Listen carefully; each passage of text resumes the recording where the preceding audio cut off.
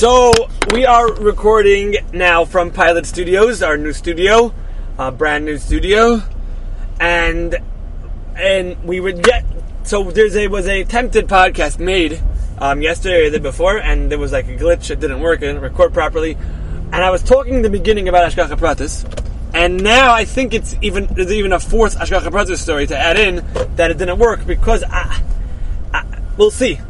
So anyway. Before we get to it, I wanted to talk about Kaf Alim Har Kegigis, and now that it's Rosh Chodesh Adar, tied into a little bit into in Yonei Adar or whatever we'll call it, and say my quick 4 now Hashgacha Pratis stories. They're very short. Maybe we'll only say 3. One was that I was parking on the street to go to the store, and I put a quarter in the meter. Fine, I go to the store, I go to the bank. 20 minutes, I'm out, and there's a meter guy. And he says, "Oh, you just made it. I was going to write a ticket for you." And I'm thinking, I put a quarter in the meter. So what happened to that quarter? It lasts. I know it's not. If I give them and fine, you put in a quarter, it gives you about 45 seconds. But this is supposed to give me 40 minutes, and it was no 40 minutes. So I realized afterwards that I put a quarter in the meter for the meter in front. I think a split meter for 2 cars, and I put it in the one for the car in front of me. So what ended up happening was I didn't get a ticket, and the guy in front of me didn't get a ticket because I mixed up the cars. So I thought that was Hashgacha. Everything's Hashgacha, but I thought that was, and then I needed to have a certain amount of money in my bank account, and boom, a guy texted me, "Could I pay you what I owe you?" Which was exactly enough to keep it what I needed.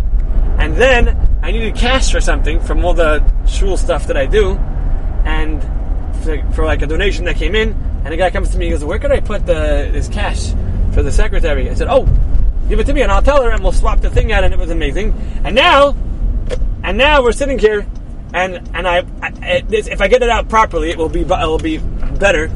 I was thinking this morning as Adar was here, and like what I was trying to say in the podcast, it didn't come out, and I think that now we'll see. Well, you'll tell me afterwards if I'm better or more prepared or not. Or at least have more to say. Well, you won't even know because you don't know what I said in the other one. So it's not really true. But anyway, okay, fine. So here we go. Yeah? So, Hashem, it says that the Klal Yisrael sat b'tachtas ahar, and Rashi says that means that Hashem held the mountain over Klal Yisrael, Kaf Alim Har Kegigis, right? So there's all different Mefarshim. The one we're focusing on is the Maharal. The Maharal says that Hashem didn't want all of Bria, which is Tali on the Torah, to be just on Klal Yisrael, Nasav and Ishma. Because what if they changed their mind? So he wanted them to be mukhrach. He wanted them to be forced a little bit at some level to accept the Torah. Because then, if they're forced, they can't back out. Because then the world will be destroyed because it's relying on the Torah. So he held Mount Mountain over them, and he's biggest threat you could do. You're in big trouble if you don't keep the Torah, and that was the Mahalach, right? So now we have a problem, because in the Gemara in Shabbos, I think it says that.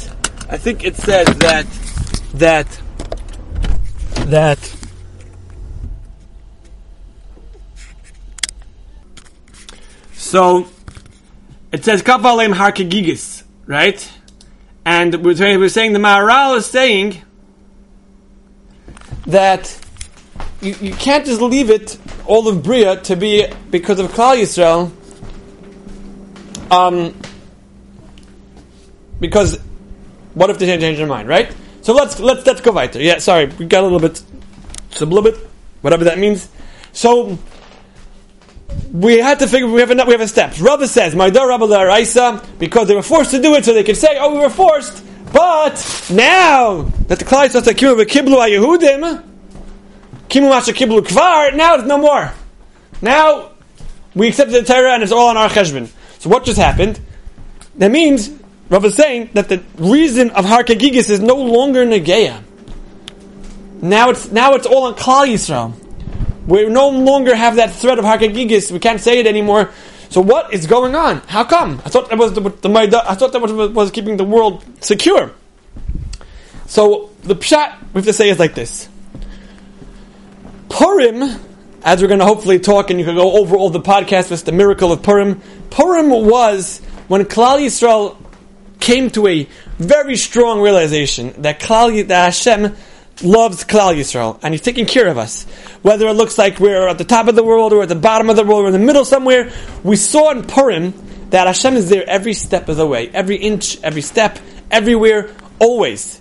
And when Klal Yisrael looked back at the Purim story, saw how every single little thing, all these different things, Mordechai owned Haman, and Achashverosh moved the capital city to Shushan because of a throne, and all the crazy little things that came together. They said, whoa, 1 minute, there is something big going on over here, huge going on over here.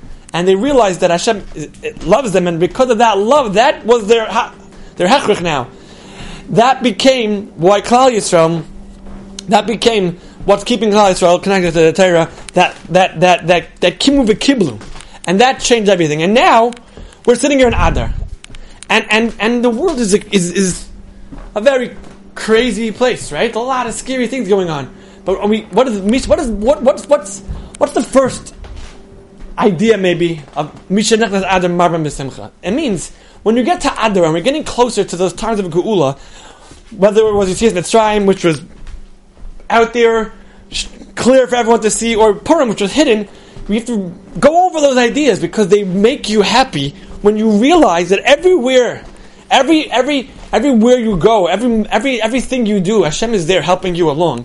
And as you realize that, it increases simcha and increases your love of HaKadosh Baruch Hu, and it gives you koyach, and it makes you a better person, and it makes the world a better place, because the more people are makar HaKadosh Baruch Hu, the more we let HaKadosh Baruch Hu into the world, that is better for the world.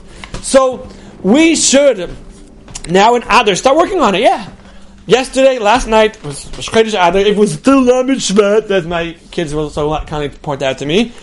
We started discussing Purim. Take out the Purim story from Torah Vision and start listening to it. You need to know about Shaul and Nati and Achashverosh and all the work, everything is get into it, because when you get into it, it will help you, it will connect you, and it will inspire you. And stay tuned for much more Purim Torah and Purim Torah, and because it's not all about just like the silliness. It's about the whole entire picture and how it connects you to HaKadosh Baruch Hu and the Torah. And have a wonderful, wonderful Shabbos.